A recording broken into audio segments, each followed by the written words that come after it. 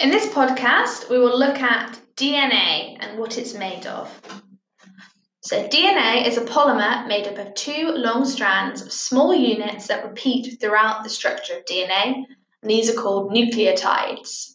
So each nucleotide is made up of a sugar, a phosphate, and a base attached to the sugar. So you've got three components. So those components are the phosphate, the sugar, which is a pentose sugar, so you can imagine what a pentagon looks like, and then also a base. So the two long strands within each DNA molecule are held together by attractions between opposite bases. So in DNA, there are four bases, and those are T, A, G, and C, which is thymine, adenine, guanine, and cytosine. So each base has one other specific base with which it pairs. So T pairs with A and G pairs with C. So if you try and remember TA and GC, those are the pairings.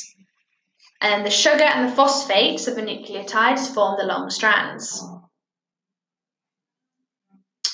So if you can remember what the pairings are, so what base does G pair with in DNA? Have a think about that. Yes, the answer was C. So guanine, which is G, pairs with cytosine, which is C. And then thymine, which is T, pairs with adenine, which is A.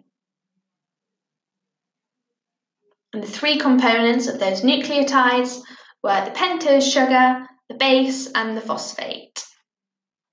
If you're looking for somewhere to revise all your subjects and learn 2 times faster for free, then go to senecalearning.com and sign up now. It's free to sign up and start learning, so go to senecalearning.com or click the link in the bio to revise all of your exam subjects for free. And don't forget to review and subscribe to help more people find this podcast and help them with their revision.